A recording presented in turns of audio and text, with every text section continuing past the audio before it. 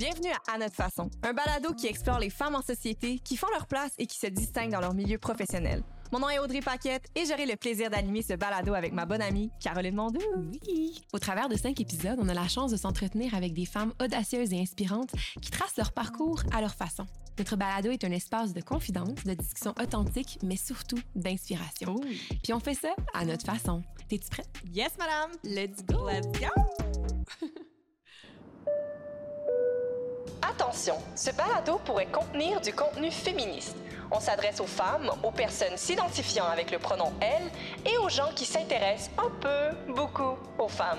Ben oui, on en parle encore, parce qu'on n'en parlera jamais assez. Bonne écoute! I'm trying to find my own way. Every day going forward. I'm listening, letting myself be inspired. And that I'm doing it on my own way. On salue English, merci pour ton beat. Very nice. Good job, good job. Thank Je suis vraiment you. contente d'être ici aujourd'hui. Bienvenue à notre podcast à notre façon. Salut Caro. Salut les Comment girls. allez-vous? Ça va super bien, et vous? Ça va super bien, vraiment. Ça va super bien. Ça va super bien. La température pourrait être meilleure à l'extérieur. Mais écoute, dans nos cœurs, il fait Écoute, soleil. T'amènes le soleil. J'accepte. Je me bats plus avec la vie. Ça, c'est quelque chose que j'ai appris en 2020. Je ne me bats plus avec la vie. Je respecte la vie et je la laisse me transporter où elle veut me transporter. Wow. Belle Voilà. leçon de vie. Vraiment. C'est de la sagesse. On va noter ça. Donc, prends les notes. pour ceux et celles qui ne connaissent pas Schelby, Schelby, c'est une comédienne qui est à surveiller depuis un bout déjà. Selon les médias, je le vois depuis 3-4 ans, puis tout à ton honneur. Non, c'est vrai. Ça fait 3 ans que je lis dans les articles Schelby Jean-Baptiste à surveiller. Je suis comme, mais oui. Non, mais c'est vrai. Puis d'ailleurs, on a pu te voir dans la série Je voudrais qu'on m'efface, réalisée par Éric Piccoli, qui est disponible sur Épisode TV. Magnifique et touchante série. Félicitations pour vrai. J'ai adoré de A à Z. Je l'ai dévoré en 2 jours, je pense. My God, Me too, wow. vraiment. Puis d'ailleurs, tu es également auteure et réalisatrice. À en devenir ton premier court-métrage qui a été sélectionné à la 39e édition des Rendez-vous Québec Cinéma. Félicitations! Bravo. Oui, c'est En aller, ça s'appelle? En aller. En aller Ouais. qui veut dire allons-y en français. Nice, Ouais. j'adore. Ouais. En aller en créole. Mhm. Ouais. J'avais comme ça. Ouais, mais tu sais, je suis d'origine haïtienne. C'est pas tout le monde Oui, qui le sait. exact. Donc, C'est important de C'est le vrai. spécifier. ouais, Mhm. voilà. Ben oui, on est fiers. Puis, est-ce que toi, devenir réalisatrice, ça a toujours fait partie de ton parcours? Non.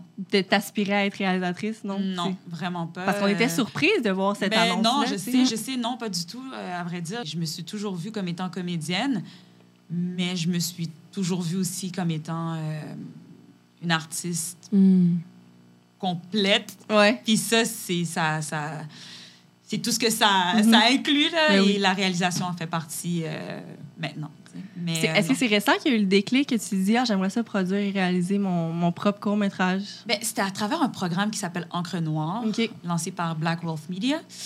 Puis, on n'avait juste pas le choix. Pour rentrer dans le programme, il fallait que tu réalises, scénarises et produises ton premier OK, court-métrage. c'est un projet, là. C'est que c'est un projet. C'est que là, j'ai scénarisé, puis en écrivant, je voyais déjà comment je voulais le réaliser. Puis, je me suis dit, ah, why not? Tu sais, j'ai toujours... Tu sais, Schelby tellement occupée. Why not? J'ai du temps. Non, mais j'aime ça créer. J'aime vraiment ça créer. Je suis quelqu'un de très créatif. C'est que je me suis dit, OK, genre, peut-être que ça pourrait être nice. Puis, avant de réaliser ce court-métrage-là, il fallait que je réalise... Ben, non, il fallait pas que je réalise, il fallait que je fasse une petite vidéo d'introduction Oui. qui me présentait. Là, je me suis dit, je vais faire un exercice de réalisation à travers cette vidéo de présentation-là. Ouais. Puis, j'ai vraiment eu beaucoup de plaisir à le faire. Ça s'est fait vraiment rapidement. J'avais déjà... Genre, quand j'ai quelque chose en tête, genre, je sais qu'est-ce que je veux faire, comment je veux faire. C'est que j'étais comme, OK, c'est ça que je veux faire. C'est là que je veux aller. C'est dans ce genre d'environnement-là que j'ai envie de filmer ça. Puis ça a super bien... C'est super bien sorti. Puis là, je me suis dit, OK, comme il y a quelque chose, je pense que je suis capable de faire quelque chose. Ah là. ouais. Quelque chose de potable, là. Tu t'attendais pas nécessairement à ça. Là. En fait, ça t'a révélé une nouvelle partie de ta... Ouais. Exactement. OK. Puis de là, c'est ça est venu la réalisation du court-métrage. Mais c'est pas mon court-métrage officiel. C'est vraiment... Ben, oui, c'est un court-métrage en soi, mais j'aimerais ça en faire une version plus longue. OK. Puis ça, c'était comme un bel exercice pour moi de pouvoir réaliser ce premier court-métrage-là. Puis, est-ce que tu veux nous en dire plus sur le court-métrage? Est-ce que tu as le droit? C'est l'histoire. Oui, je peux en parler. De toute façon, c'est disponible maintenant sur la programmation des rendez-vous Québec Cinéma, mais aussi sur la plateforme de Black Wolf Media. Vous pouvez le regarder également gratuitement. On va aller voir ça. On va aller mettre le lien. Donc, c'est l'histoire de Berna et Zora. Berna et Zora. Berna qui a 81 ans, Zora qui a 25 ans. Berna est sur le bord de mourir, puis décide de partir en road trip avec Zora vers une destination non connue. There you go. Ouais. Parce que là, mon pitch, je l'ai changé dans ma tête. C'est pas comme ça que c'est censé sortir, mais c'est correct. Comment ils vont acheter mon projet? Non, c'est déjà fait. Juste non, mais c'est pas comme ça que habituellement, je pense que je disais vers un road trip sans destination. Mais là, j'ai dit une destination, puis j'étais comme, oh non. C'est pas ça. C'est pas ça. Ouais, mais oui. Donc, c'est un peu inspiré. C'est vraiment toi qui as créé le projet? Ouais, c'est ça. C'est vraiment moi qui ai écrit le projet. C'est inspiré, dans le fond, d'une partie de ma vie, j'ai envie de dire, d'une certaine façon, avec du détachement, bien évidemment, puis c'est de la fiction quand même. Mais c'est parti du fait... J'ai un peu envie de devenir émotive, mais ma grand-mère, elle est décédée il y a 5 ans, puis j'étais vraiment très, très, très, très, très proche d'elle. C'était comme ma meilleure amie. Puis ça m'a vraiment fait de la peine de voir que ces derniers moments, elle les a passés à l'hôpital. J'avais une partie de moi qui était comme, est-ce que je la prends? Puis genre, je le dis à personne, puis on s'en va. Puis je la fais découvrir la liberté, puis tout ça. Puis pour moi, c'était vraiment important.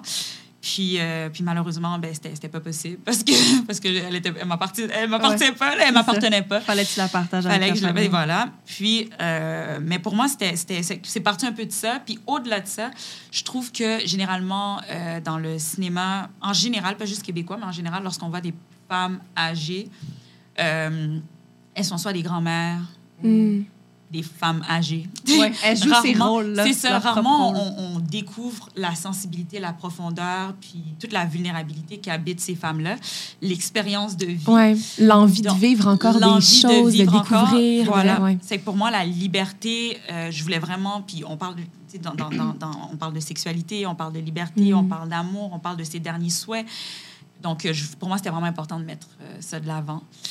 Puis voilà. Mais ça pique la curiosité. Beau, Moi, j'ai vraiment hâte de le voir. Vraiment. Mais as-tu l'impression que ça te fait aborder ton métier d'actrice différemment à travers la réalisation? Définitivement. Je ne joue plus de la même façon. Parce que là, je comprends l'envers du en décor. Étant, justement, c'est fou, hein? Vraiment. Là, en dirigeant justement mes actrices, je comprends l'importance de bien communiquer aussi. Je comprends l'importance de tu sais, on arrive sur un plateau, puis des fois, on n'a pas le temps de préparer avec le ou la réalisatrice le projet et tout ça. Puis tu te rends compte à quel point, oui, toi, en tant que comédienne, il faut que tu fasses le devoir, mais le réalisateur, la réalisatrice doit aussi, il être en mesure de bien véhiculer, l'encadrer, puis la diriger correctement par rapport à l'histoire qu'on a envie de raconter. Se mettre un peu à la place. Se mettre à la place. C'est super vulnérable, jouer, là. C'est tellement vulnérable, tu sais, puis je suis vraiment contente d'avoir pu faire ça. Oh, mais c'est cool. C'est une nouvelle expérience. Exactement, des nouveaux challenges. C'est toujours le fun. Dis-moi, est-ce que tu as toujours voulu travailler dans le milieu artistique depuis toute jeune? Y avait-tu comme un plan B? Ou... Non. Ça a été la réponse est claire. Non, mais depuis que je suis toute petite, ma mère, ma famille me disent encore aujourd'hui que c'était clair que j'allais dans le milieu artistique. Tu jouais souvent à la comédie. Je jouais souvent à la comédie. Les anniversaires, je ne supportais pas quand c'était comme plate. Là. Fallait toujours, je faisais des spectacles. Mettais l'ambiance. J'étais toujours en train d'organiser les trucs. Là, tu vois, c'est que c'était comme, OK, elle... Puis, tu sais, ma mère, c'est là qu'elle m'a placée dans... Tu sais, j'ai pris des cours de cheerleading, j'ai pris des cours de piano, j'ai pris des cours de danse, des cours de ballet. Tu sais, comme elle m'a vraiment mis dans plein de branches différentes pour vraiment voir qu'est-ce que... Donc, c'est elle qui t'a guidée vers elle m'a comme, en quelque sorte, ma mère, c'est une grande rêveuse. Là. Je suis vraiment la continuité, d'une certaine façon. Je suis vraiment elle... Mais non, je suis moi, mais dans le sens que je suis moi, mais ma mère c'est une grande inspiration dans ma vie. Elle a vraiment longtemps été elle est super ambitieuse, puis je la regardais, puis j'étais comme, je vais être comme ça quand je vais être... on la salue, oui, elle est super bien. Elle est toujours dans... Elle travaillait pour une compagnie, puis ils avaient souvent genre des galas, puis des trucs comme ça. Puis c'est vrai, elle a une belle énergie. Puis j'étais comme, oh my God. Puis je voyais les hommes la regarder quand elle se retournait, puis j'étais comme, that's my mother. J'étais comme, that's gonna be me. Où elle disait comme, Mom, là, tu vas, le spotlight, it's me. Alors, j'avais comme 4 ans, j'étais juste comme... C'est drôle, ça. Mais OK, parce qu'à l'inverse, dans les familles d'origine haïtienne, c'est peut-être mal reçu des fois de justement encourager leur enfant à aller vers les milieux du cinéma ou juste milieu artistique. Fait que là, à l'inverse, elle t'a guidée là-dedans. C'est quand même intéressant. Vraiment. Je dirais pas juste les familles haïtiennes, en général, les familles qui proviennent de différentes communautés culturelles, parce qu'on n'a longtemps pas été représentés. C'est ça, ouais. Tu ouvres ta télé, puis tu te vois pas. T'es comme, tu vas où? Moi, je sais. T'es comme, tu vas souffrir. Genre, je suis partie de mon pays, pas pour que tu souffres, c'est pour que t'aies... Justement, c'est pour que tu ne passes pas par ce dont moi, je suis passée. Donc, il y a comme ce côté-là de... C'est un peu de projection, oui, mais la projection quand même avec des faits. Donc, je comprends les parents qui ont longtemps pensé comme ça. Maintenant, ça n'excuse pas le fait de détruire les rêves de tes enfants. Non, c'est ça.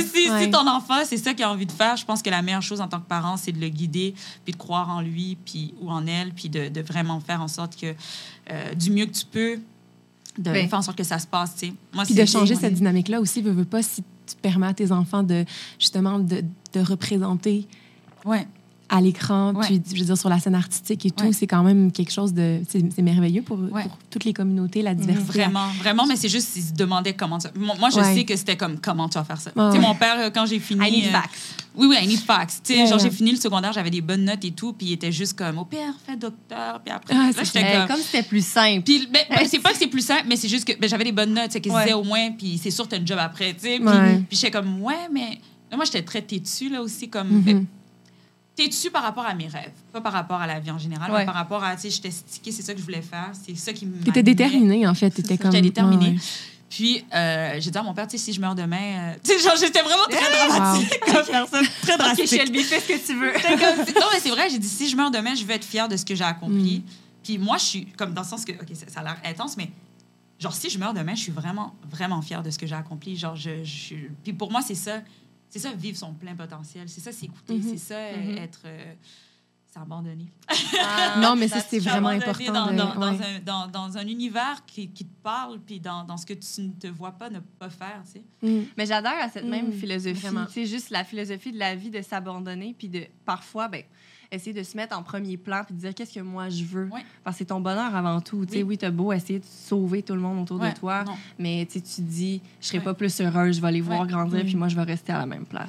Mais faut comme s'accorder aussi le moment de s'arrêter pour l'observer, ça aussi. Prendre le temps de prendre le temps. Ça peut paraître super cliché et tout, mais vraiment de prendre le temps de juste s'observer, de savoir en ce moment la place où je suis, est-ce que c'est vraiment ce que j'ai envie de faire? Puis où est-ce que je me dirige et tout? On ne prend pas assez le temps de le faire. Puis ça peut vraiment faire toute la différence. Je nous écoute parler, mon Dieu, on est inspirante. Écoute, à notre façon, on change le monde. Non, mais sincèrement, je pense aussi en prenant le temps, tu prends le temps de t'écouter, puis la réponse est toujours là. C'est ça qui se passe. C'est ça qui fait peur. C'est pour ça qu'il y a plein de monde qui s'occupe en faisant plein d'affaires, parce que si tu prends vraiment le temps de t'écouter puis de regarder c'est quoi tes besoins, des fois, tu as des sacrifices à faire dans ta vie que peut-être tu n'es pas prête à faire maintenant. Tu penses que tu n'es pas prête, whatever, mais tu sais, je pense que c'est important de le faire. Vraiment. Puis pour revenir à ce que tu disais, tu sais, la représentativité des femmes et justement des personnes issues des communautés culturelles, ça a été, c'est au cœur des préoccupations depuis longtemps, mais surtout critiqué depuis les 3 dernières années aux diffuseurs québécois. Tu sais, là, on est dans un mouvement de changement. Tu sais, c'est bien, oui, il y a des batailles, on n'a pas fini, tu sais, de se battre pour plein d'autres... enjeux encore, mais on peut quand même remarquer qu'il y a un certain changement. Je pense notamment à des programmes de subventions comme la SEDEC, Téléfilm, qui ont changé leur principe directeur, qui ont mis en place des nouveaux programmes pour justement essayer de viser une parité homme-femme dans les postes créatifs. Puis là, je parle réalisateur, scénariste, premier, deuxième rôle. Puis aussi de mettre en place des nouveaux programmes pour justement mettre de l'avant les projets qui incluent la diversité, puis sous toutes ses formes. Là, je parle corporelle, diversité culturelle, etc. Les langues aussi, c'est tellement intéressant. On l'a vu justement dans Je voudrais qu'on m'efface. Dans la scène où tu es dans le salon de coiffure. On revient tellement avec cette scène. J'ai tellement aimé cette scène. C'est ma scène préférée parce qu'on voit, on te connaît sous un autre angle aussi. Puis de te voir avec tes girls, puis de parler en créole, c'est le fun de voir ça. J'avais le goût d'être là. Ouais. Puis ça m'amène à vous demander, est-ce que vous trouvez qu'on est sur la bonne voie en ce moment? Définitivement. Je pense que... Comment je peux marcher sur des œufs? Non, pas marcher sur des œufs, Je pense que autant qu'on est vraiment vers le bon chemin, puis que... On est définitivement vers le bon chemin. Mm-hmm. Maintenant, je pense que pour certaines personnes, là, je déteste utiliser ces termes-là, mais des communautés culturelles, tu sais, alors qu'on est québécois. Puis, c'est ça. Mais je le sais, mais justement, il y a encore un malaise justement avec les termes pour pas offenser. Puis, mais qu'est-ce que les gens doivent dire, tu sais? Ben, j'ai envie de te dire, ça appartient à la personne qui est devant le micro, qui appartient à cette communauté-là. Si elle, tu sais, moi, je me considère comme québécoise d'origine haïtienne. Oui. Je me considère comme une femme noire québécoise. Tu sais, genre, ça vient avec une réalité, ça aussi. Donc... Mais c'est ça, mais il y a certains termes encore aujourd'hui. Je trouve qu'on est encore mal à l'aise. Puis je dis « on », mais c'est les gens autour, tu sais, avec le Black Lives Matter. J'en entends beaucoup parler, que les gens me disent, tu sais, je sais pas quel terme utiliser. Je pense qu'il faut encore en parler, encore brasser les choses pour que, justement, de plus en plus, on soit à l'aise puis qu'on soit, justement, dans une égalité. En effet. Mais qu'est-ce que je voulais dire par rapport à ce qui se passe présentement avec le fait qu'on demande vraiment à ce qu'il y ait plus de représentation au niveau des personnes, des communautés culturelles, on se comprend. Oui. C'est que de l'autre côté de la médaille, il y a plusieurs Québécois blancs qui sont comme, ben là, elle est où notre place? Puis nous, on est en train de... Tu sais, toutes ces années-là, que nous, on était là, on n'est plus là. Tu sais, il y a comme tout ça qui embarque. Puis là, je pense qu'il y a comme une balance qui va devoir se faire à some point. Mais il y a trop eu d'inégalités pendant une longue période de temps que maintenant, c'est ça la balance. À un moment donné, ça va se recadrer. Puis il y a de la place pour tout le monde. C'est ça qui se passe au final. C'est que plus on va représenter tout le monde, plus ça va s'élargir. On est vraiment en train de... Le milieu médiatique est vraiment en train de changer. Qui aurait cru, il y a 10-15 ans, qu'un Netflix aurait existé? Ah oui, je sais, ça a changé que sur une même plateforme, tu aurais eu des séries françaises, des séries africaines. Tu n'aurais jamais pensé ça, là. Là, ça existe. Donc là, ça ne va aller... Ça a ouvert la porte. Vraiment. Il faut juste qu'on soit conscient qu'en faisant ça, ben, ça va agrandir le marché. C'est bien, c'est bon et bien pour tout le monde, là. Justement, en allant dans cette direction-là, j'imagine qu'il y a certains rôles, des fois, que tu vas recevoir, que tu vas te dire, il y a une certaine sélection que tu vas faire dans ton processus pour, justement, avoir un rôle de femme, soit de tête forte ou je sais pas, qui te représente peut-être plus. Est-ce que toi, tu as comme une certaine façon de faire pour sélectionner les rôles, justement, qui vont plus te représenter puis laisser faire les autres qui sont, tu sais, moins représentatifs? Oui. Je te dirais, il y a deux côtés à la médaille à cette question. C'est-à-dire que, à la base, je suis une actrice, là. C'est dans le sens que n'importe quel rôle peut être vraiment... Ben, non, c'est pas vrai que n'importe quel rôle, mais n'importe quel rôle bien écrit peut être intéressant à jouer parce qu'à la fin de la journée, tu veux jouer. Maintenant, on vit dans une société où est-ce qu'il y a beaucoup d'inégalités. Donc, il y a comme un devoir... En tout cas, pour moi, je dis pas que toutes les comédiens, c'est comme ça, mais moi, je tiens... vraiment à porter ce devoir-là de vraiment représenter les communautés noires de différentes façons à l'écran. Donc, c'est sûr qu'il y a certains rôles que, oui, je vais refuser si je sens que c'est pas à l'avantage de la communauté. Tu sais, entre autres, on a eu cette conversation-là avec Eric dans « Je voudrais qu'on m'efface ». On a eu plusieurs moments où j'ai vraiment adressé le fait que, pour moi, c'était vraiment important que ce soit nuancé. C'était vraiment important qu'on comprenne le struggle de ce personnage-là, mais que ce soit pas le seul personnage à être dans le struggle, parce qu'on l'a déjà vu, pas comme ça nécessairement, mais on a déjà vu plusieurs séries, films et autres où est-ce que les gens des communautés noires étaient dans des positions vraiment défavorables. Tu sais, c'est que je me disais que c'était vraiment important qu'on regarde au-delà de ça lorsqu'on allait voir cette série. Mais c'est vrai. T'avais Julie Perrault qui aussi était... Mais c'est ça, tout le monde avait une vivait, dépendance à la drogue, autant que toi aussi, ton personnage. C'est ça, que le père qui était monoparental puis qui ne sait pas lire. C'est vrai. Donc, tu sais, il y a comme tout le monde est en train de struggle, puis c'est ça que je trouvais beau aussi dans cette série-là, tu sais. Moi, je trouve que c'est très... ça redonne une humanité qui est nécessaire aussi à l'écran, puis de voir... comment je peux dire? C'est ça, c'est qu'on voit les différentes facettes. Tu sais, il y a toi quand tu es dans ton appartement, puis que tu vis justement la situation familiale. Il y a toi quand tu vas dans le salon de coiffure qui montre une autre facette aussi. Ça réhumanise, puis ça montre la complexité de l'humain en soi. La complexité de, hey, tu vis des affaires pas faciles, puis souvent on va te juger en ayant seulement cette vision-là qui est comme, voyons donc, alors que finalement, c'est beaucoup plus complexe que ça. Si ça peut ouvrir le discours, puis ça peut ouvrir les yeux sur cette réalité-là, c'est vraiment, là, pour vrai. Tu sais, justement, là, on reparle de cette série-là, mais il y en a plein d'autres. Faut vraiment l'écouter. Non, mais je pense que c'est une série qui a beaucoup fait parler pour plusieurs raisons, entre autres pour ça, mais aussi par rapport au fait que c'était très raw comme série. C'était très... au niveau du parler, il y a des gens qui comprenaient peut-être pas half of what people were saying. Puis... Mais des fois, c'était même pas sous-titré, là. Puis c'est comme ça que... Est-ce que tu t'embarques dans cet univers-là ou t'embarques pas? C'est le slang des jeunes. Et même aussi, tu sais, avec English aussi, il y avait certaines scènes où est-ce qu'on se parlait, puis c'était pas tout le temps... Ben, la plupart du temps, ça l'était, mais des fois, ça l'était pas, tu sais. Puis c'est de voir que cette réalité-là... Arrêtez de penser que... On articule tous ensemble. Ben, non seulement ça, mais que les personnes qui ne vivent pas ces réalités-là vont pas comprendre. Tous les enjeux sont propres à chacun dans n'importe quel pays où est-ce que t'es. Je peux vivre la détresse, une peine d'amour, autant que toi, t'es au Brésil, que moi, je suis au Québec, ici, dans ma chambre, en train de pleurer. Je veux dire, on vit tellement des réalités qui sont similaires. Même juste, je pense au quartier Saint-Michel qui était représenté dans la série. C'est à côté de chez moi. Je veux dire, on pense souvent plus loin. Ces gens-là ont besoin de notre aide, puis d'argent, de soutien. Mais il y a des gens vraiment plus proches de nous qui ont aussi besoin de cette aide-là, tu sais. Puis qu'il y a un wake-up call. Là, on manque de considération beaucoup, c'est vrai. On est comme, non, ces gens-là, puis on les met dans des petites boîtes, puis c'est comme, ces gens-là, anyway, c'est tout, tu sais. Alors que finalement... Mais ils ont peut-être juste manqué de chance, tu sais. Mais... Puis, justement, quand je parlais de la considération des rôles, là, tu me parlais justement propre à toi qui veux représenter la communauté noire, mais là, je parle vraiment comme toi en tant que femme, actrice, parce que je sais que les deux vont ensemble. Mais, tu sais, je vais vous raconter une petite anecdote, là, mais j'étais déjà allée à la fête d'une de mes amies avant la pandémie, bien sûr. Et il faut le préciser.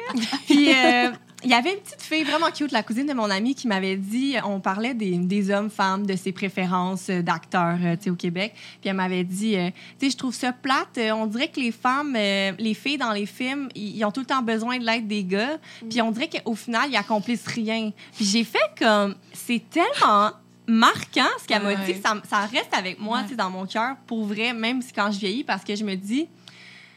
OK, oui, il y a eu du progrès, là, je veux pas généraliser, puis il y a plein de films de femmes de tête et tout ça, mais c'est vrai que back in the days, la belle au bas dormant qui a besoin du baiser de son prince charmant pour sortir d'un coma...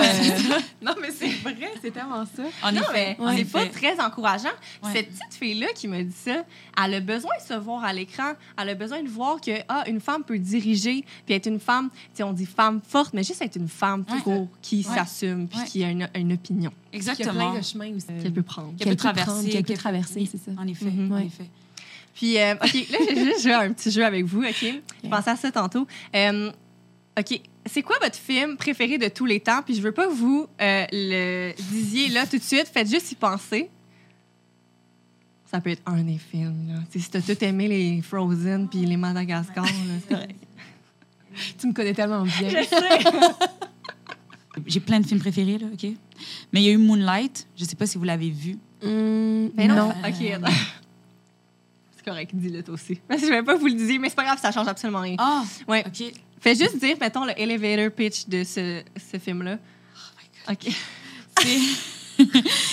C'est deux amis d'enfance qui se retrouvent des années plus tard et... My God. Qui vivent des péripéties à travers. Vivent des péripéties.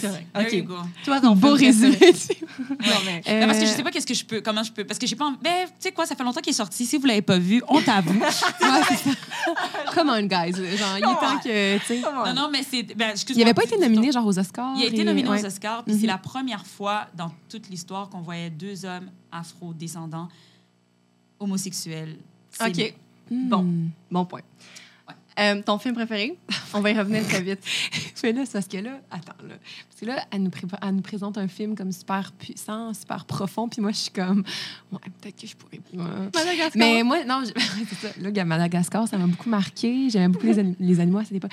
Non, mais honnêtement. Moi, je pensais que le jeu allait être super simple. Okay. J'ai plein de films qui m'ont marqué. J'ai vraiment la difficulté, mais on dirait que tout ce qui vient en ce moment, c'est genre. Mais c'est correct. Harry Potter. Mais ça m'a vraiment ça m'a juste vraiment marqué dans ma vie. Puis c'est ça. Alors, c'est peut-être pas aussi puissant. Non, mais on n'a pas besoin de... Il y a des belles leçons. Il y a des belles leçons. On est correct. Harry Potter. Exactement. Ouais. Là, je vais vous parler du test de Bechdel. Puis je suis sûre que vous en avez déjà entendu parler. Ouais. C'est quand même très commun dans l'industrie québécoise pour les productions cinématographiques. Ça vise à montrer la surreprésentation des protagonistes masculins et la sous-représentation des protagonistes féminins. Bon, là, je vous apprends peut-être rien, mais peut-être les autres ne savaient pas. Puis, en fait, pour faire ce test-là, on doit accumuler 3 critères. Le premier, c'est qu'en fait, il doit y avoir 2 protagonistes femmes qui sont nommées. Deuxième, elles doivent avoir une conversation ensemble. Et troisième, cette conversation ne doit pas porter des hommes sur un homme. Mais c'est quand même fou, hein? Okay. Ouais. Puis là, ton film là, que tu as adoré, oui, est-ce que ça passe le test? Non, ça passe pas du tout le test. Dans le sens que, non, mais ça passe pas le test parce qu'on voit pas des femmes mises de l'avant. Mais je pense que ce qui m'a marqué avec ce film-là, c'est que ça a montré un autre côté. Tu parlais de la communauté LGBTQ+. C'est ça. Oui, ça. Mais non seulement ça montre un autre côté, mais tu sais, je vais pas généraliser, mais il y a beaucoup d'hommes dans la communauté noire qui sont comme machos. Pas tous, mais il y en a quand même. Il y en a beaucoup aussi dans la communauté blanche. Non, je sais, mais je parlais plus précis. Mais ouais, mais l'homosexualité n'est pas acceptée de la même façon. Oui, tout à fait. Okay. Comme dans différentes cultures aussi. Mais différentes religions aussi. C'est ça, exactement. Donc, de voir ces hommes-là, pour moi, c'était une façon de détruire, en tout cas, de collaborer à la destruction de la masculinité toxique. Et la masculinité toxique est directement reliée à le rabaissement des femmes. Ouais. Donc, je me dis, si on détruit la masculinité toxique, on remonte bien évidemment, d'une certaine façon, c'est la représentation des femmes puis l'importance de respecter les femmes. Donc, je me dis, ça n'excuse pas le fait que, oui, ça ne remplit pas les cases, mais ça en remplit d'autres. C'est correct. Puis c'est juste, c'est le premier... En effet, c'est le film qui m'est venu directement. Puis, tu sais, on va se dire les vraies affaires, il y a plus de films avec des hommes que de films avec les femmes. C'est sûr que quand on regarde, c'est dommage, c'est une réalité, mais oui, c'est pour ça qu'on est là. Exactement. Parce qu'on veut changer les choses à notre façon. Ouais, j'ai juste plugué notre titre. Mais tu parlais, on parlait un peu plus tôt aujourd'hui, puis on disait, tu sais, à chaque fois qu'il y a des films, par exemple, Les femmes de l'ombre, qui parlait des trois femmes. My God! Ça, personnellement, c'est un film qui m'a beaucoup marqué aussi. Il y a ce film-là aussi, oui. C'est ça. Puis ça met en lumière des femmes fortes qui ont fait des choses vraiment, puis souvent dans l'ombre aussi, surtout à cette époque-là. Puis, tu sais, on parlait du fait que ces films-là sont reconnus. Puis, tu sais, quand on met vraiment de l'avant des femmes qui ont été comme très influentes, c'est wow, c'est vraiment cool. Mais souvent, tu sais, c'est catégorisé de genre femme inspirante, femme ci. Mais, tu sais, les films avec les hommes, c'est juste comme... Pourquoi il y a thriller, suspense, comédie. C'est ça, sont juste comme dans toutes les catégories, alors que quand ça met en lumière des femmes, là, c'est comme, oui, je pense que c'est important de prendre le temps de le souligner, mais est-ce que tu penses qu'éventuellement, ça va juste être comme... Mais je pense que tout va être balancé, puis on n'est pas encore balancé. Mais c'est ça, puis tu sais, on se disait justement... Quand on parle de films à voir avec des femmes de tête, ça va être écrit dans l'article. 3 films à visionner, des films qui montrent des femmes de tête, des femmes au pouvoir. Mais tu sais, pourquoi tu parles juste pas du film avec sa DOP, sa direction artistique, le jeu des actrices? Oui, OK, il y a une femme de pouvoir, mais on peut aller plus que loin que ça. Je pense qu'on peut aller plus loin que ça. C'est encore rare. Il faut en parler. Il faut en parler. Puis je pense que c'est important, même selon moi, qu'on en parle, parce que trop souvent, on a vu la femme comme étant victime, on a vu la femme comme étant faible, justement, l'homme qui vient la sauver. Ouais. Donc, je pense que c'est important de se le rappeler et de se le rappeler. Ouais. Puis, à some point, on aura pu le dire, mais pour le moment, moi, ça me dérange pas qu'on m'appelle une femme de pouvoir, là. You like that. Moi, ça me dérange pas qu'on m'appelle une femme de pouvoir. Non, mais pas par rapport à moi, mais par rapport à, tu sais, si je joue un rôle important et tout, parce que je comprends parce que les hommes ont longtemps été associés au pouvoir, puis pour que la femme puisse sortir de cette image-là de femme fragile qui attend d'être sauvée, ben il faut qu'on la voit différemment, puis c'est en le disant... L'être humain, malheureusement, et heureusement, est comme ça. Il faut que tu te répètes des choses encore et encore pour que ça rentre. C'est ça. Puis il y a un gros progrès, encore une fois. Je ne veux pas généraliser. C'est que si on retourne back in the day, c'est vrai que quand on parle des films de Disney, ça laissait place à désirer quand tu les analyses avec du recul. C'est d'une tristesse. Il y a d'autres films de Disney. Je pense à, justement, les gens qui ont des enfants dans mon entourage qui me parlent des films qui sont sortis, des films de Disney que je ne connais vraiment pas par cœur. Rebelles. Qui mettent des femmes au pouvoir de l'avant. Mais ils n'ont pas eu le choix, là aussi. Là. Exactement. À un moment donné, quand t'es quand tout le monde est réveillé, là, tu peux plus juste faire... je savais pas. Non, ça marche plus. Ça coûte trop cher. Je ne savais pas coûte trop cher, donc ils vont s'ajuster. Et tant mieux. C'est vrai. Oui, tant mieux. Puis, Caro aussi, tu vas pouvoir répondre à cette question parce que Caro aussi, elle aspire à devenir comédienne. Puis, même si elle chante aussi, là, je sais pas, grande polyvalente. Avez-vous déjà fait face à une situation pendant laquelle vous vous êtes dit, OK, il y a encore du travail à faire, ça sur un plateau de tournage ou un fitting, je sais pas si vous faisiez un photoshoot, peu importe, dans l'industrie québécoise là, du cinéma ou de la télévision? Pour la femme. En tant que femme. Ben, je pense qu'il y a un travail big time à faire sur tout ce qui est scène de nudité. Les femmes sont pas safe. Là. C'est pas notre avantage, la manière dont les scènes sont filmées, la manière, tout est rushé d'une certaine façon. Puis, tu sais, je pense qu'on a aussi beaucoup banalisé la nudité, mais c'est comme le plus vulnérable que tu peux être. C'est ça. D'une certaine façon. Puis je pense que tu es comme brain rush à te dire, ben, je suis comédienne, c'est que je me mets nue, puis c'est correct. C'est nécessaire que je sois. Puis après ça, tu te rends même pas compte, mais c'est peut-être inconscient, mais tu commences à pas te sentir bien par rapport à certains trucs, puis tu le sais même pas que c'est parce que tu as été rushé à être le plus vulnérable sans avoir été encadré de façon safe. Mais tu vois, je veux pas te couper là-dedans, mais j'ai eu une expérience récente mais c'était sur un plateau américain, tu vois. Puis c'est ça que j'allais te demander. Est-ce que tu as l'impression que c'est peut-être plus... Mais en même temps, tu sais, c'est ça, ta carrière est plus... C'est pas le même. C'est ça, c'est pas le même cachet. Parce que moi, je me rappelle qu'il y avait quelqu'un qui était vraiment là pour s'assurer que tout le monde était à l'aise et tout. Mais un coordinateur, Oui, un coordonnateur à la nudité et tout. Mais, tu sais... Des gens sur l'équipe me disaient mais c'est vraiment pas la même réalité sur les plateaux québécois pour vrai. Non, ça existe. Je peux pas croire. Non, ce poste-là est tranquillement pas vite en train de faire sa place. Nécessaire. Oui, extrêmement nécessaire, mais comme on a longtemps fonctionné sans, c'est comme là on a déjà fonctionné sans. Non, mais c'est comme les polices COVID maintenant. Non, je sais, mais c'est pour ça qu'il faut changer les mentalités puis leur faire comprendre que c'est pas parce que c'était accepté avant que maintenant ça doit l'être. Puis voici les conséquences de justement avoir accepté ça pendant aussi longtemps.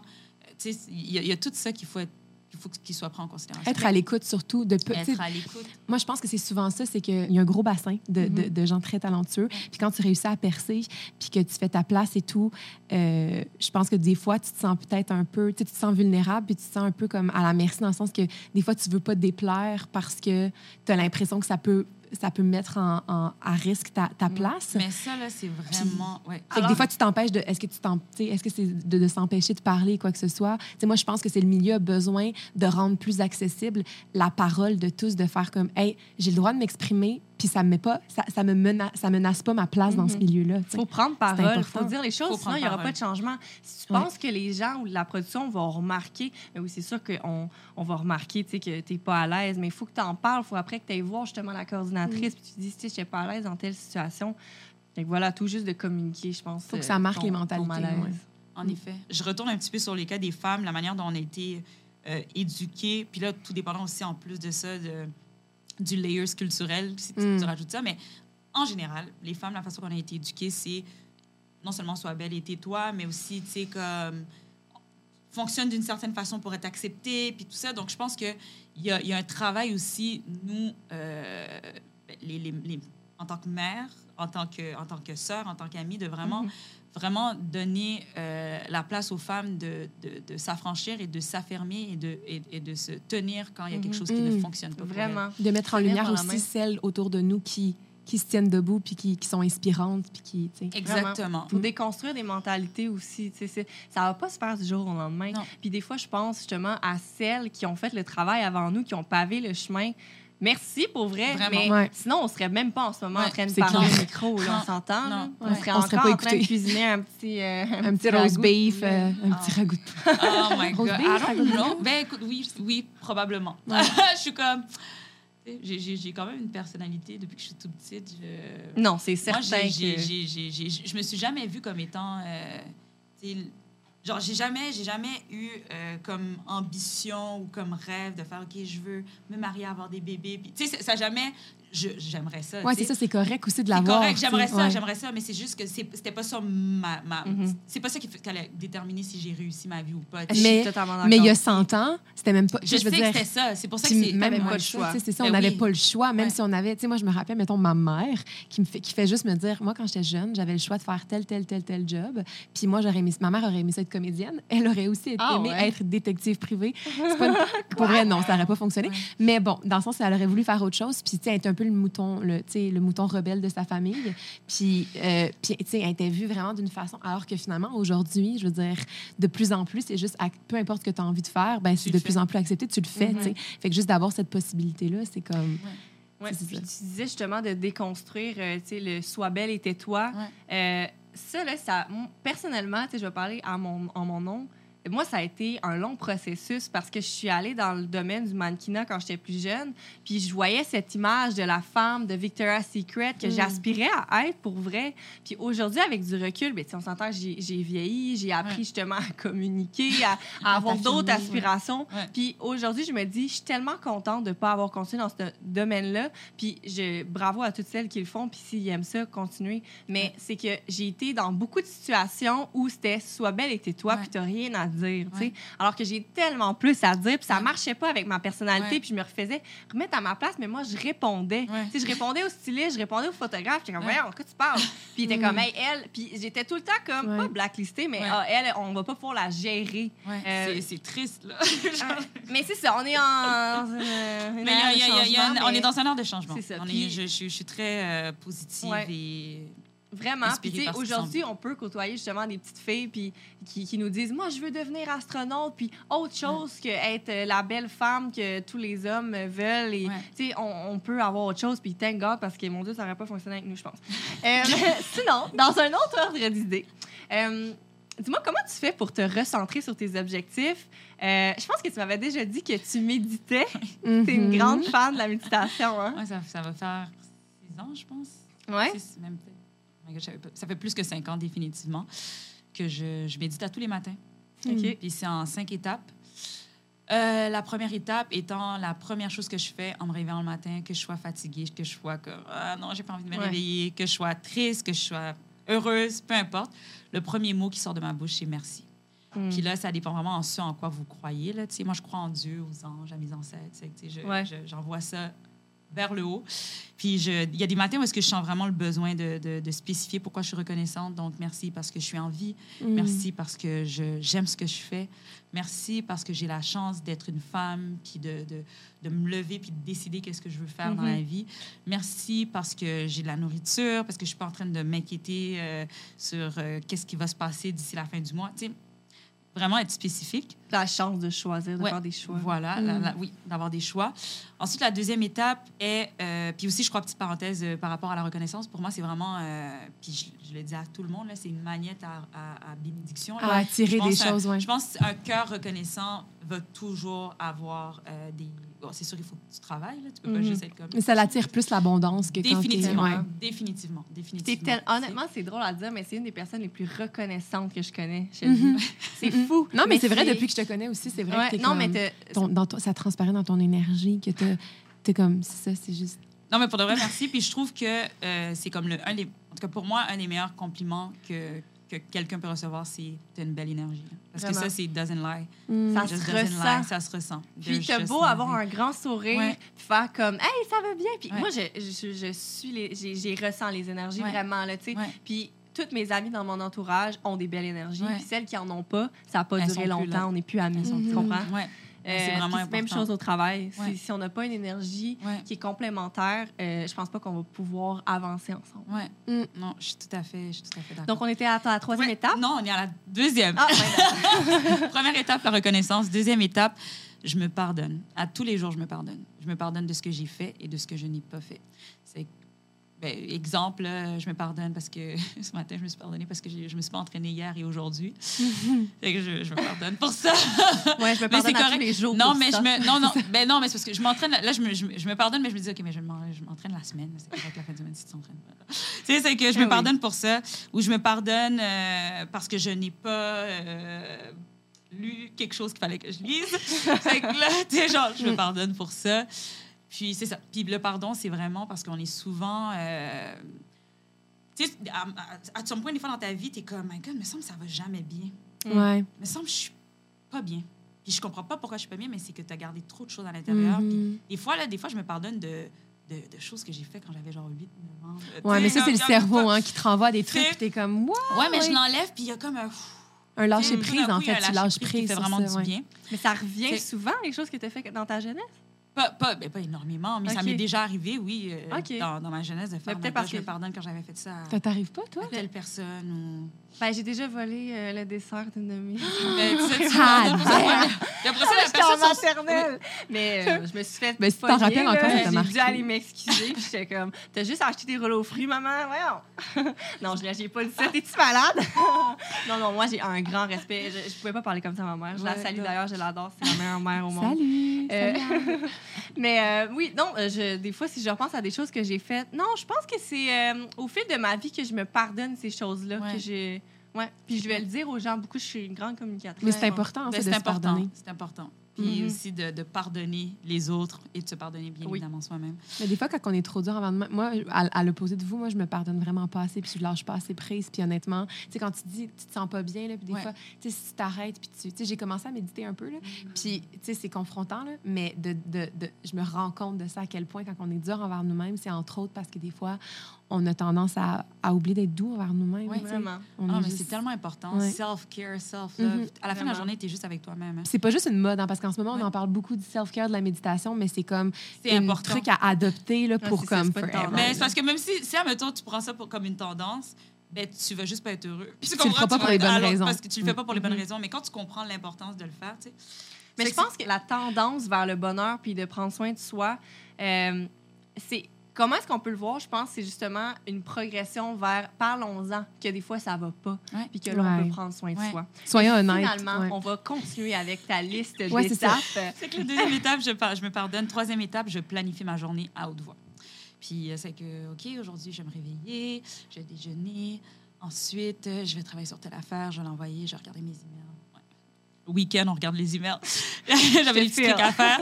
Ensuite, je vais aller au podcast. Je vais passer un super bon moment. Ensuite, je vais faire les autres trucs que j'ai à faire. Elle va vraiment aimer ça. Voilà. Time of her life. C'est que je planifie ma journée parce que des fois, quand tu gardes trop tout dans ta tête, c'est là que tu deviens overwhelmed. Parce que tu es comme, juste à faire. Faut que tu fasses le vide. Versus le moment où est-ce que tu t'assois, puis oui, que tu fasses le vide, mais aussi que quand tu les énumères, tu es comme, OK, c'est clair. J'ai ça à faire. OK, ça va.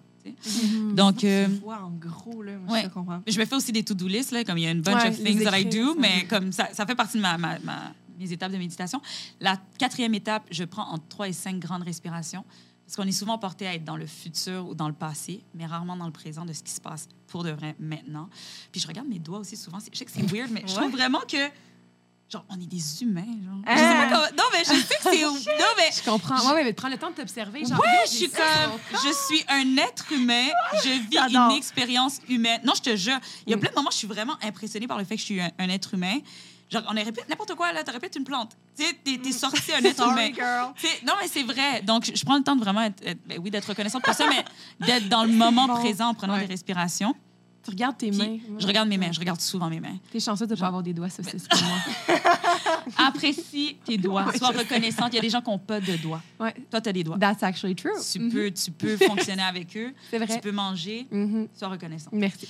Donc, voilà. Puis, la dernière étape, qui est ma préférée, je souris. C'est que des fois, je pleure en souriant parce que ça ne tente pas de sourire.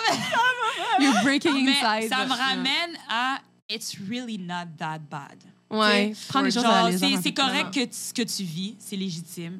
Prends le temps de vivre ce que tu vis, mais la vie n'est pas aussi grave et dramatique que tu le penses. Avec du recul, il n'y a rien de dramatique. En effet. Puis je dis souvent, c'est pas la fin du monde. Je pense que mes collègues détestent m'entendre dire ça. C'est drôle parce que, tu sais, surtout en production, tu sais, c'est un milieu très stressant. Puis je pense que je suis la plus calme qui est là. Regarde, c'est pas la fin du monde. On va juste trouver une solution. Puis, mais c'est confrontant. Avec mes amis aussi. J'ai toujours dit ça. Puis des fois, ça peut être stressant encore plus parce que les gens vont être comme, de quoi tu penses? C'est pas la fin du monde. C'est pas la fin du monde, of course. Mais c'est quand même grave. Mais je fais, non, il y a des affaires chill. Puis c'est quoi qui est grave? Des fois, prends le temps de demander la question. C'est quoi qui est grave? Ben là, c'est parce que le fil, il fonctionnait pas. Puis là, on va être en retard. OK. Puis Est-ce que les gens vont savoir qu'on est en retard? Ben, c'est pas juste essayer les gens, mais est-ce qu'il y a une solution? Oui, il y a une solution, mais non. OK, c'est que tu restes stické sur le problème alors qu'on est dans la solution. Ouais, puis, exactement. petite parenthèse, juste pour rebondir sur la fin du monde. Oui. Un autre truc que je donne aux gens. Non, mais... Puis ça, c'est juste pour bien choisir les gens autour de vous, là. Je me dis, est-ce que je me vois... Ben, 2 trucs. Est-ce que je me vois me chicaner avec cette personne-là? Si tu te vois pas chicaner avec cette personne-là, she's not for you. Genre, dans le sens que, tu sais, en tout cas, pour moi, selon la personnalité que j'ai, non, quand je dis chicaner, c'est pas avoir des petits arguments, mais que t'as peur d'avoir une chicane avec cette personne-là. Tu veux dire, t'as peur d'avoir une chicane, genre, mettons, je suis pas capable d'adresser comment je me sens parce que cette personne-là m'intimide. Puis elle te laisse pas t'exprimer. Elle me laisse pas m'exprimer, je me sens pas bien. J'aime pas ça être dans des situations. Ben ça, c'est des personnes toxiques. C'est des personnes, oui, je sais, mais des fois, on sait pas c'est quoi des personnes toxiques. On est en train de découvrir c'est quoi présentement de plus en plus. C'est vrai. En effet, ça, c'est une personne toxique, mais à partir de là, pour moi, ça fonctionne pas. Puis aussi, si c'est la fin du monde, puis je me vois pas être avec toi, we can't be friends. Dans le sens, si je sens que j'ai un léger soupçon que tu pourrais me jeter en dessous de la falaise pour te sauver la vie.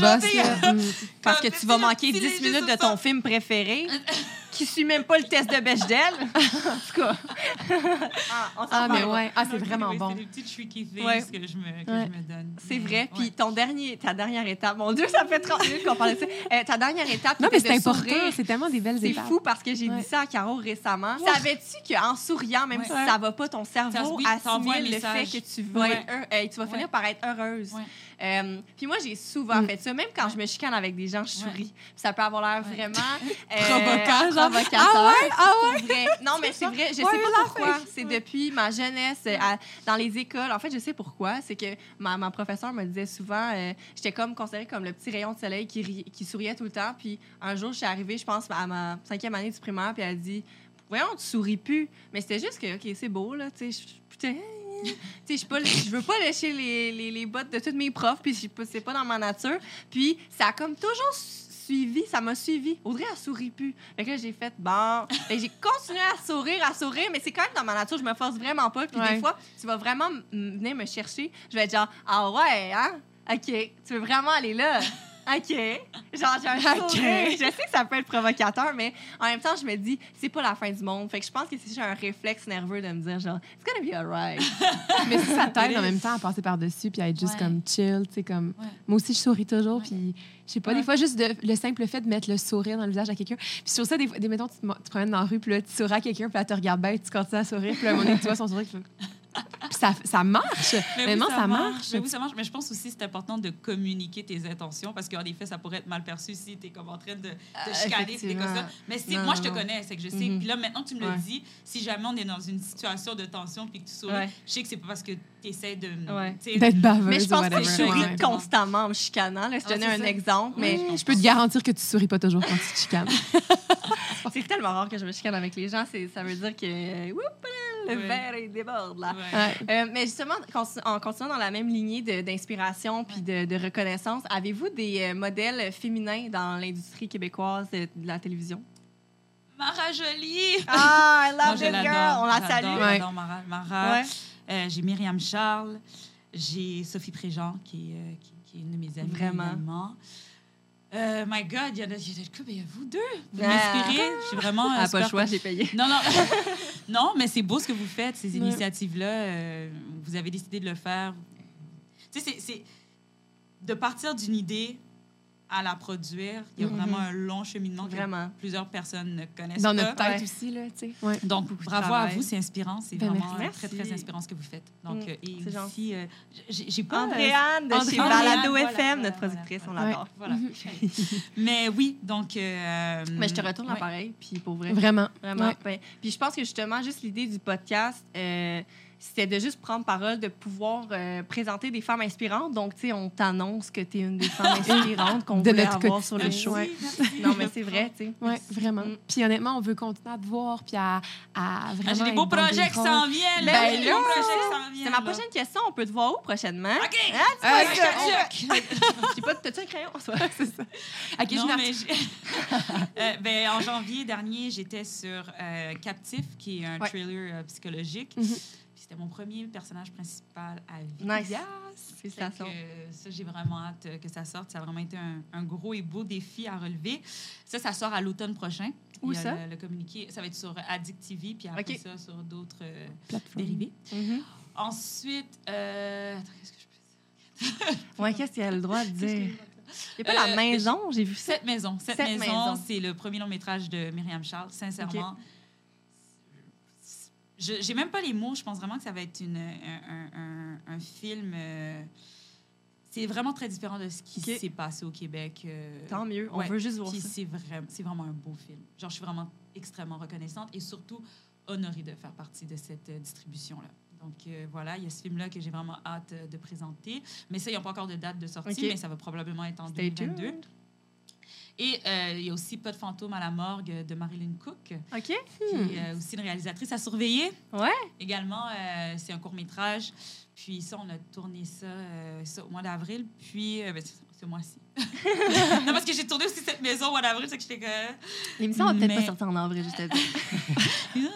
Mais je sais pas c'est quand que ça va sortir, mais probablement aussi d'ici la fin de l'année ou début C'est ce que j'adore, c'est que tu as nommé beaucoup de noms femmes en ce moment. Oui, vraiment. C'est ça qui est cool. J'ai vraiment hâte de voir ça. Oui, puis Cette maison, c'est un homme, par contre, Yannick Savard, qui est aussi très... justement, excuse-moi, ça s'appelle même plus Captif, ça s'appelle Piégé maintenant. Ah ouais?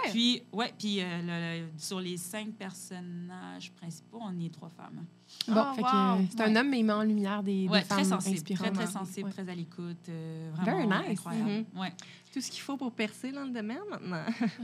Non, mais être à l'écoute puis être sensible, c'est comme les prérequis. Vraiment. Puis sinon, en terminant, si j'avais un souhait, oh my God. Puis tu as le droit de changer une chose, ça serait quoi?